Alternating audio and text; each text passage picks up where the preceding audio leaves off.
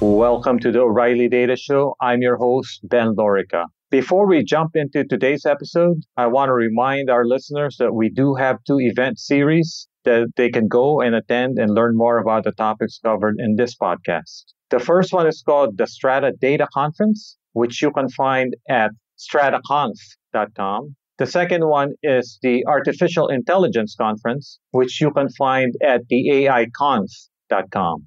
In this episode of The Data Show, I sat down with Andrew Feldman, founder and CEO of Cerebras Systems, a highly watched startup in the suddenly blossoming area of specialized hardware for machine learning. Since the release of AlexNet in 2012, we have seen an explosion in machine learning, particularly in deep learning, and a lot of the work has happened primarily on general purpose hardware, CPUs or GPUs.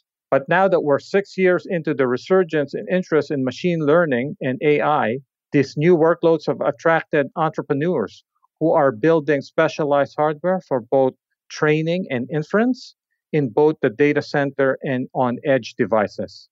In fact, there are companies who have enough volume who have already begun building specialized processors for machine learning, for example, Google with TPUs. But a new wave of startups, particularly Cerebras, I'm excited about, will make specialized hardware affordable and broadly available. I hope you enjoy this episode. All right, Andrew Feldman, founder and CEO of Cerebras Systems. Welcome to the Data Show. Thank you for having me. So, Cerebras is building kind of the next generation hardware for machine learning, specifically deep learning, training, and inference. So I guess my first question is, why are there suddenly so many hardware startups? It's a good question. I think that there are a couple reasons. I think the first is that AI is compute hungry like nothing we've ever seen. And the guys at OpenAI put out some very interesting analysis recently that showed that since 2012, the compute used for the largest AI training runs has increased by 300,000x. That means compute demand has doubled every 3.5 months. Now, if you remember, during the 90s, Moore's Law had an 18-month doubling period. So at its peak, Moore's Law suggested that compute performance would double every 18 months. Between 2012 and now, if Moore's Law had been operating at its peak, you would have gotten a 12x increase in compute. So we have a situation where the demand for compute is growing at 300,000x over a 5 or 6 year run. Moore's Law, if it were in existence, would have given you a 12x. It's not. It's giving much, much less than an 18-month doubling period. So what you have is this demand for compute growing 25, 30, 40,000 times faster than you're getting from raw silicon and CMOS technology. So what do? What's available to us to attack this vast discrepancy between compute demand and what we have? And two things are available to us. The first is new and interesting computer architectures, and I think this ushers in a golden age for compute architecture. And number two, it's building dedicated hardware, is saying we're prepared to make trade-offs to accelerate AI compute by not trying to be good at other things, by not trying to be good at graphics, by not trying to be a good web server, but to attack this vast demand for compute by building dedicated hardware for artificial intelligence work.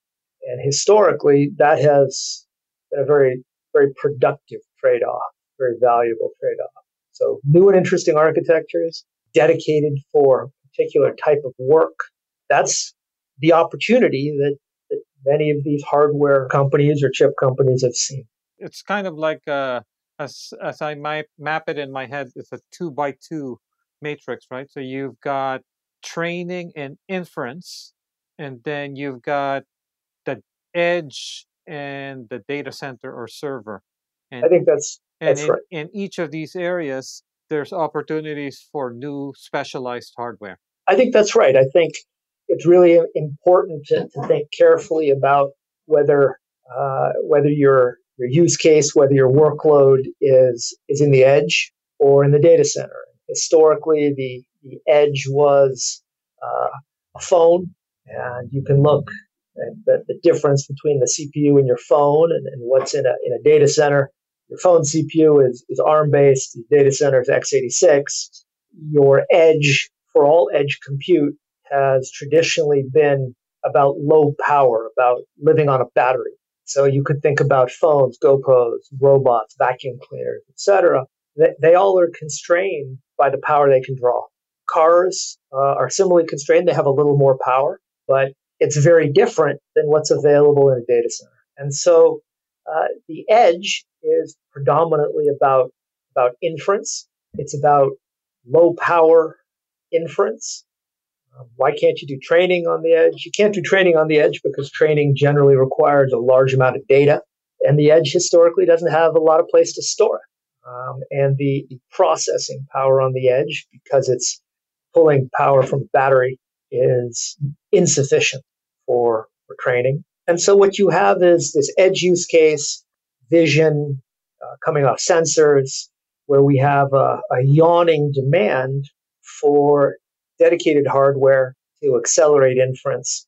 Now, the data center has some different challenges. The data center has huge amounts of power, cooling, storage, network bandwidth. And as a result, it does the heavy lifting in the compute world. And that's going to be training in artificial intelligence and something we call data center inference.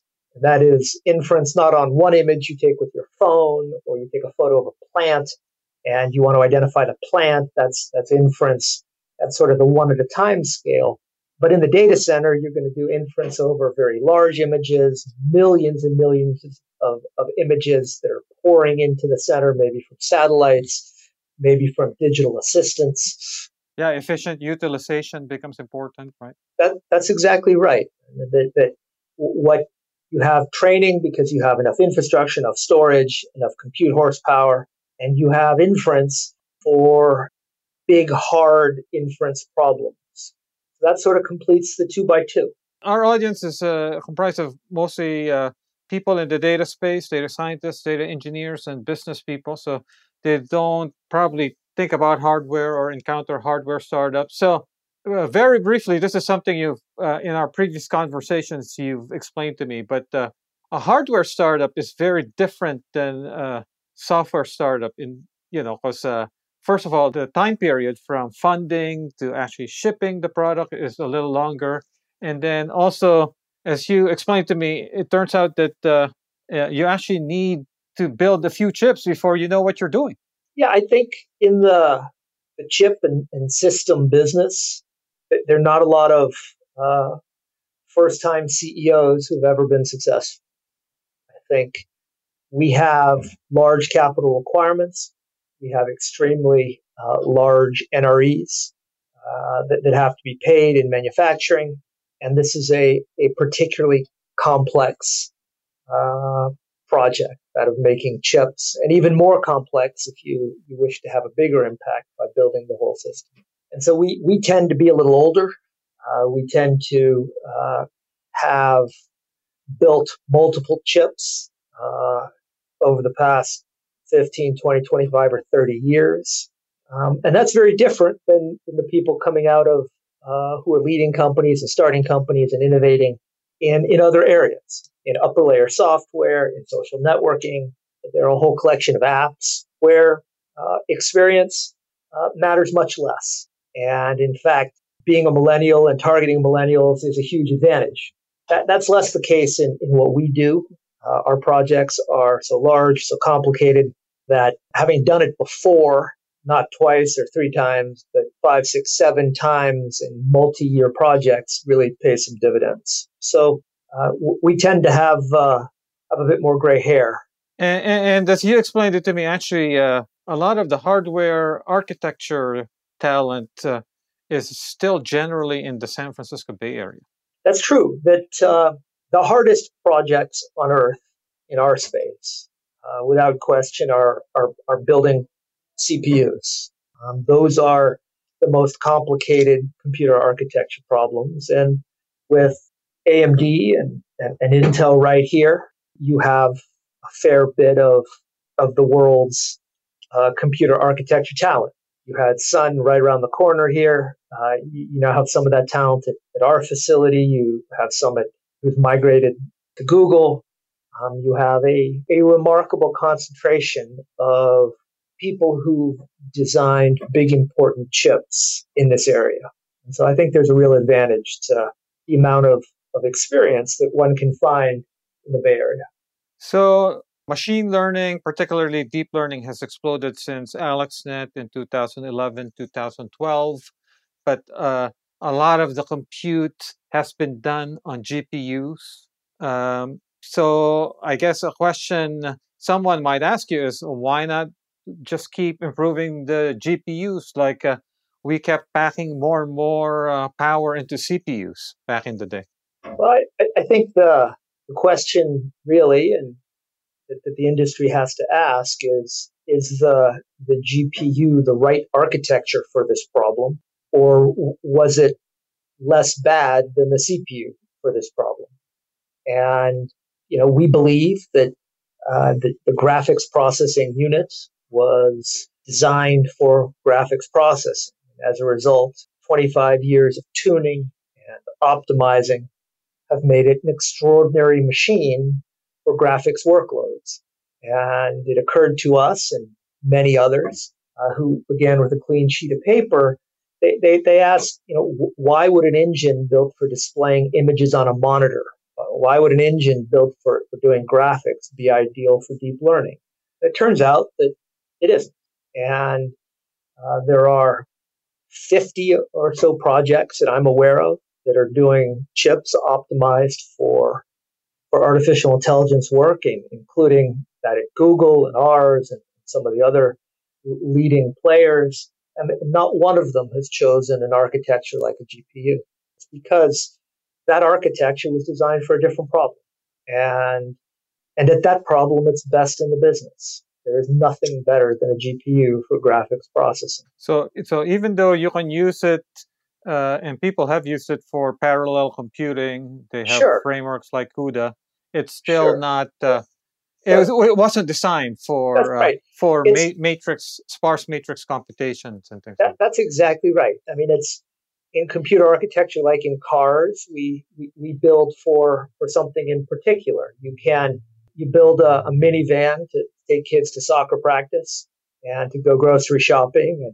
And it's true that you can fill it with bricks and with 2x4s, but it's not an ideal machine for moving bricks and 2x4s. If you want to do that, you should buy a Ford truck. It's sort of the same, that this machine was built for doing the dense linear algebra, dense matrix operations that is important in graphics processing. So focused was this part on graphics that it chose to name itself after this workload. But the work in deep learning is different. And when you use it, it's no different than using a minivan to move bricks 2x4s. It can be done. It's just not the right tool for the job in our view. So we are in this highly empirical era for machine learning, and a lot of that translates to data scientists wanting to run experiments, trying new architectures, refining their training data, and things like that. So the appetite for training is unlimited. Unlimited. And that means also that once they built the model, there's a lot of need for inference. Mm-hmm. So it seems like there will be a lot of people wanting to try anything that will allow them to iterate faster, including new hardware. That's been our experience as we've talked to the largest customers in the world, that things that can reduce training time from weeks to minutes. Yeah, imagine that. Imagine that, Andrew. It's something that now you can go to lunch and it's done, as opposed to going on vacation before it's done. That's right. That's right. Imagine training meaningful networks in the time it takes to get a cappuccino. That's when we get to that point, all right, our industry will move forward in leaps and bounds. There's some sort of fun quotes that the largest of customers have put forward. Some of the guys at Facebook wrote in a presentation a little while ago that the top 7 problems with deep learning were long training times, long training times, long training times, etc. But the guys at Baidu, a guy named Greg Diamos, who's really I a know Greg. thought Yeah. leader in the Yeah. industry, Yeah. in one of their papers wrote, training large models on very large data sets takes months or years of critical path compute time. That makes training these models impractical. And Jeff Dean at Google has written that look, if it takes longer than a month to train, don't even bother. And that's a pity. We have a vast amount of ideas for what sort of models, what sort of algorithms we could generate that could learn. And many of them aren't being tested right now because they take too long. And that's a problem, and that really limits our industry from moving forward in leaps and bounds. So going back to hardware, so I mentioned the proliferation of startups, but there's one other factor here, which is the companies who have enough volume, so the Google, Apple, Amazon, Alibaba, Tencent, and companies like that, some of them are starting to build their own chips, further validating probably your thesis that this is a specialized enough workload that it makes enough economic sense for them to build specialized hardware for both training and inference. That's right. I think Google, as you guys probably know, has developed a TPU, tensor processing unit. They're doing their own hardware, not just the chip, but the whole system. Others have announced similar intentions. All of them are building parts that are dedicated to AI work. None of them also do graphics, and none of them use a graphics processor architecture.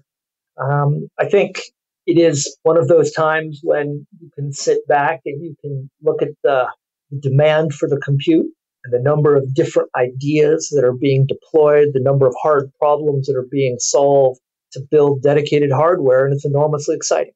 So on the algorithm and model side, things are happening out in the open, right? So there's open data sets, there's archive.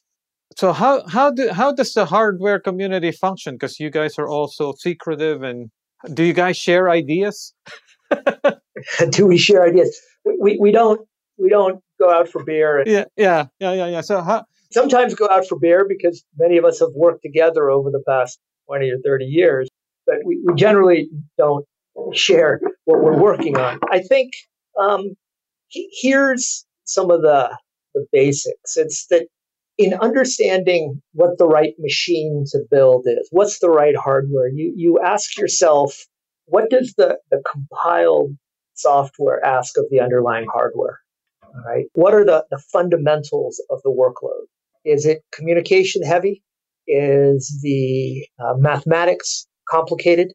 Is the math heavyweight? Does it need, or can the core be very simple? Just do floating point, multiply, and accumulate. Where are the constraints in the problem? And you design an architecture that is in support of or optimized for the specific characteristics of your given work. And I think when you look out at the different choices that have been made so far, without going into too much detail, all of them are trying to solve this problem of how do you do sparse linear algebra? How do you wring out as much parallelism as you can? In other words, how can you gain advantage by doing in parallel what others must do sequentially? And there's a division in what we do called model parallelism, and that's the ability to wring out vastly more parallelism than can be wrung out in a GPU, which is limited to data parallelism. And so you think about, from the ground up, how you build a machine that solves the hardest and sort of most expensive part of the work. And there's another element that you actually alluded to, which is the communication layer, right? So across chips, from processor to memory, I/O, things like that. This is hugely important because the reason they're called neural networks is because they're communicating structures, right? That what happens in one layer is communicated to another layer. And that communication is fundamental to all networks and neural networks in particular. And um, that's very different than in scale out compute or in traditional graphics work. And the opportunity to invent new techniques that take advantage of or that are optimized for accelerating the communication part of this problem is very, very interesting. Yeah, a few years ago, actually, I ran into a hardware vendor, not to be named, but basically, this was before this chip startups like yours started to come out, and they were selling hardware for deep learning. I said, "So what's in your hardware?" I said, "It's mostly GPUs, right?" And the person said, "Yes." What about the interconnects? I asked. Well, funny enough, you should ask because that's where all our IP is. Well, that's right, and the it's very interesting because when you stay on a chip, one can communicate fairly quickly. The problem is our work in artificial intelligence often spans more than one traditional chip, and the performance penalty for leaving a chip is very, very high. On chip, stay in silicon. Off chip, you have to wrap your communication in some sort of protocol. You need to send it, connect it over lanes on a printed circuit board, or maybe through a PCI switch, or maybe through an Ethernet switch or an InfiniBand switch. This adds 2, 3, 4 orders of magnitude of latency. And so some of the problems that the hardware vendors who are interested in solving data center training, data center inference are working on are how you can accelerate communication between cores and across tens of thousands of cores or even hundreds of thousands of cores across many chips. And some are inventing new techniques for special switches and modifying PCIe to do that. Others have sort of more fundamental approaches to accelerating this communication. But if you can't communicate quickly, you can't train a model quickly, and you can't provide inference quickly. So the other actual trend that is important to point out here is the rise of frameworks, right? So for deep learning, so then that means that if you like PyTorch, like I do, or TensorFlow, or some other framework, you can probably expect to be able to run your favorite framework even in these new chips that are coming out from startups. I think that's one of the grand benefits of these frameworks is, if you look at Google's TensorFlow, it's designed to run on a CPU or a TPU or a GPU. And when you're designed to run across hardware platforms, there are fundamental operations, sort of primitives that are presented to the underlying hardware. And so all of us in the hardware, in the dedicated hardware world, in the optimized hardware world for artificial intelligence, can link in, can hook into those entry points. And that's true for PyTorch, and that's true for TensorFlow and AlexNet, and what the Microsoft guys have is CNTK.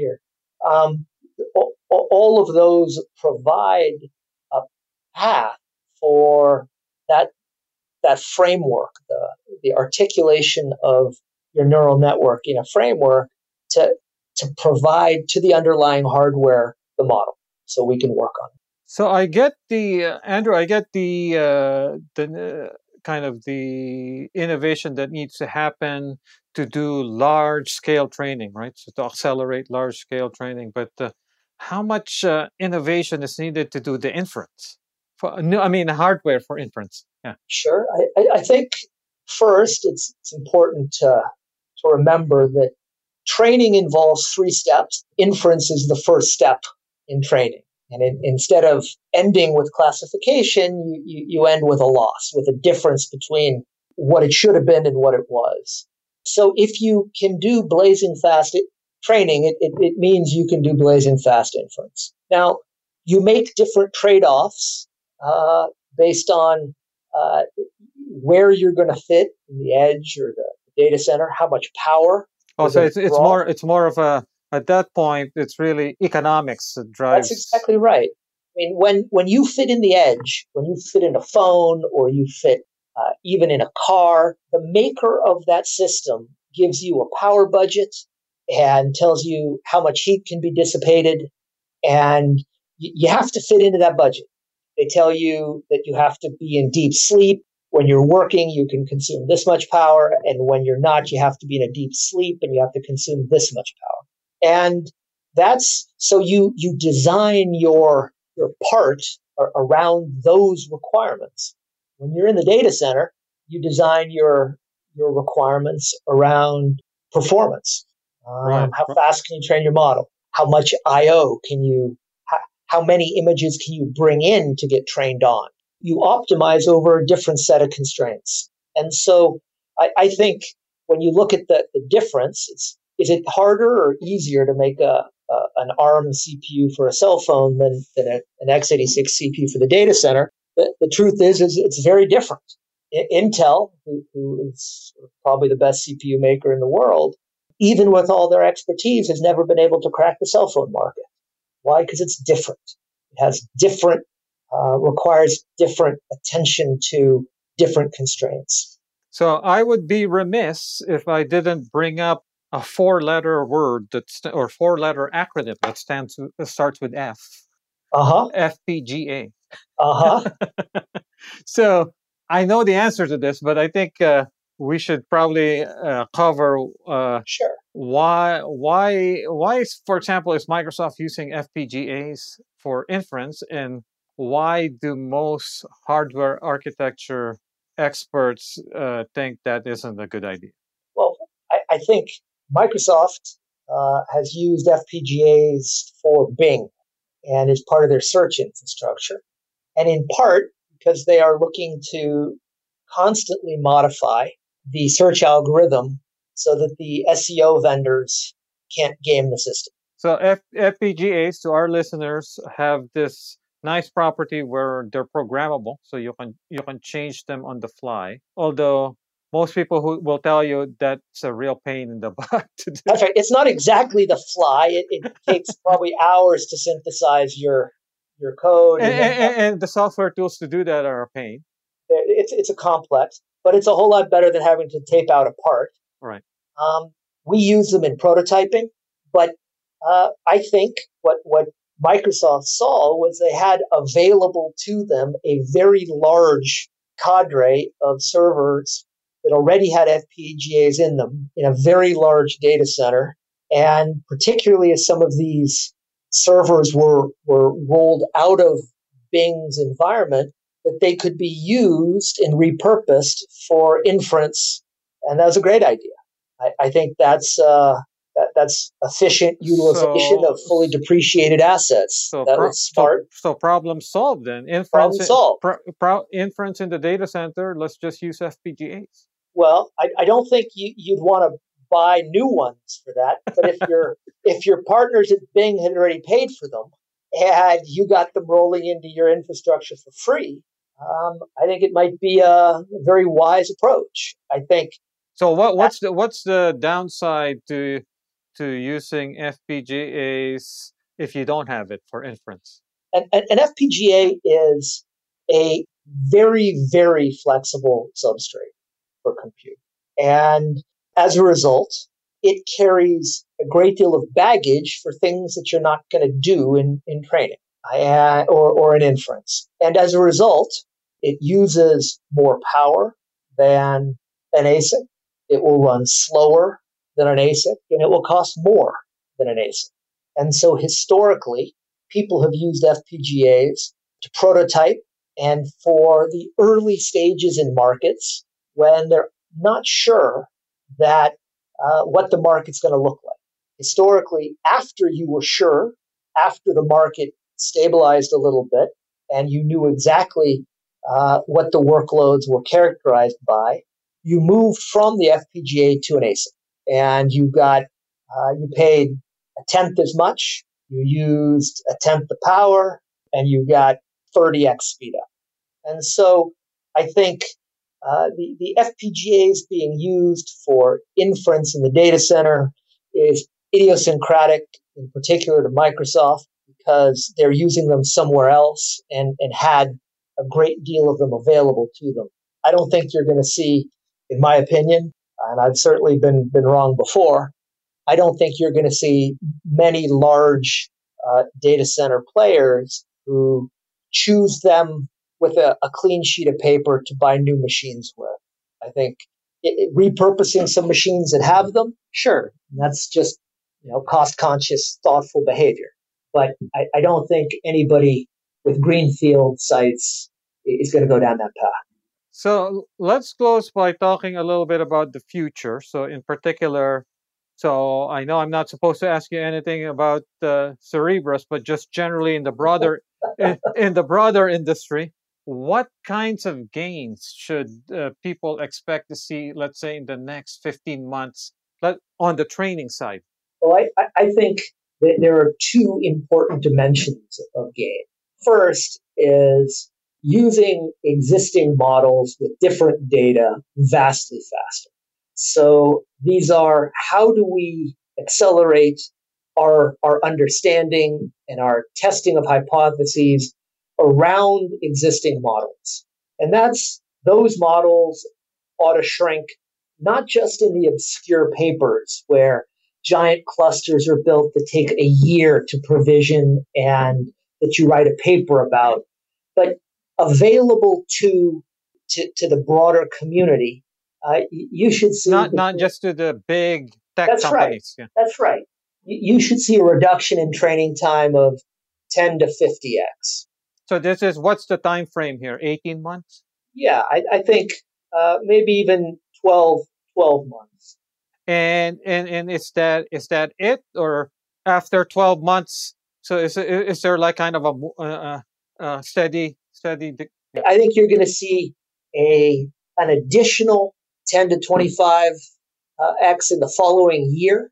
So we're looking at 3 orders of magnitude a reduction in training time over the next several years. Wow, that's fantastic. So will this mean, Andrew, kind of different computer architecture? So people talk a lot about the von Neumann architecture, which is what we've all grown up to use. But what kinds of new ideas are people kicking around? So I think you're going to see not just new computer architecture, Ben, but you're going to see new different types of models that today can't be tested at all because CPUs and GPUs take too long. And so the innovation isn't just going to be in my field, in the underlying compute infrastructure. Yeah, suddenly the search space in the space of algorithms gets larger. That's exactly right. And that's really exciting. How do you get past the models that the founding fathers of our field, the Hinton, the Bengios, the Kuhns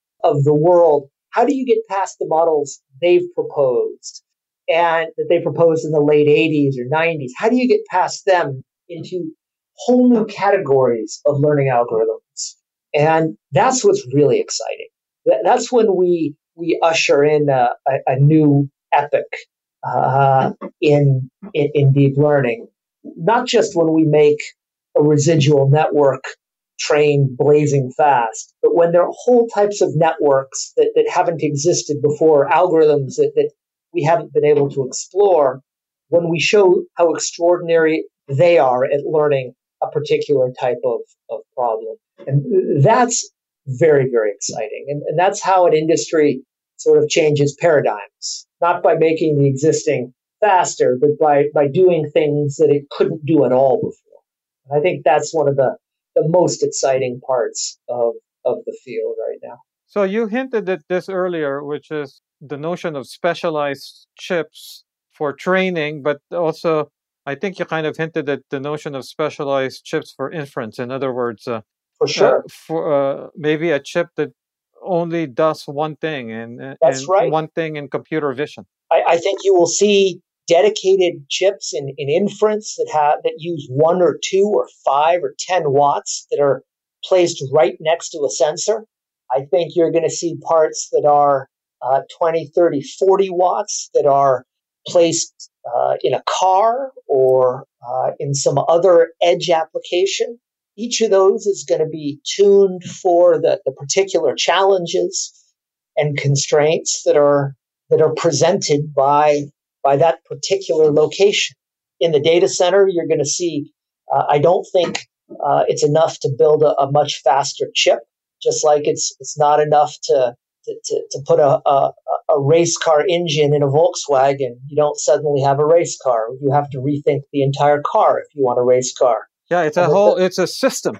That's right. That's exactly right. That you have to think, to continue the car analogy, about how you're going to feed fuel into this giant engine. You have to think about how you're going to cool this engine and aerodynamics, and you have to think about stability and how you're going to turn it at 100, 200 miles an hour. It's the exact same in what we do in the data center, is that if you're going to make compute vastly faster, it's not enough just to stick it in some aftermarket fashion into an existing server. You need to rethink the entire hardware soup to nuts. You need to build a system, as you said. So, to close, one of the things that I'm following, because I happen to organize AI conferences all over the world, is just the rise of AI all over the world. And one of the areas where that's particularly true is China. And so, people probably, our audience probably has heard about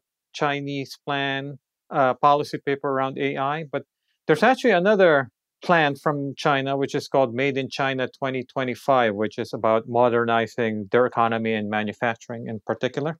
Now, inside Made in China 2025, there's really, really specific targets, Andrew, around import substitution for around high tech. So the Chinese are really investing heavily in chip technology as well. So they are. They've committed hundreds of billions of dollars in a 20-year plan to rid themselves of their dependence on non-Chinese chip expertise for processors, for graphics, for artificial intelligence. They are building fabs, the fabrication plants that manufacture semiconductors. They are committing resources to education, to AI programs and computer science programs. They are really focused on and investing in this domain. And tying this to what we discussed earlier, hardware in particular, it's as you described, the people who are the productive hardware architects. They might have built already 6, 7 chips, and each chip might have taken 3 years. So it's going to take a while. I think what the Chinese landscape has today is extraordinary talent and money and commitment, and what they will have over the next 20 years is an ecosystem that includes extensive experience, and that's something that takes decades to build. So Andrew, how did the South Koreans, what was the story there around memory chips? What was the timeline? Well, it took Samsung 25 or 30 years to consolidate its dominance in memory chips. It was in a very, very long run.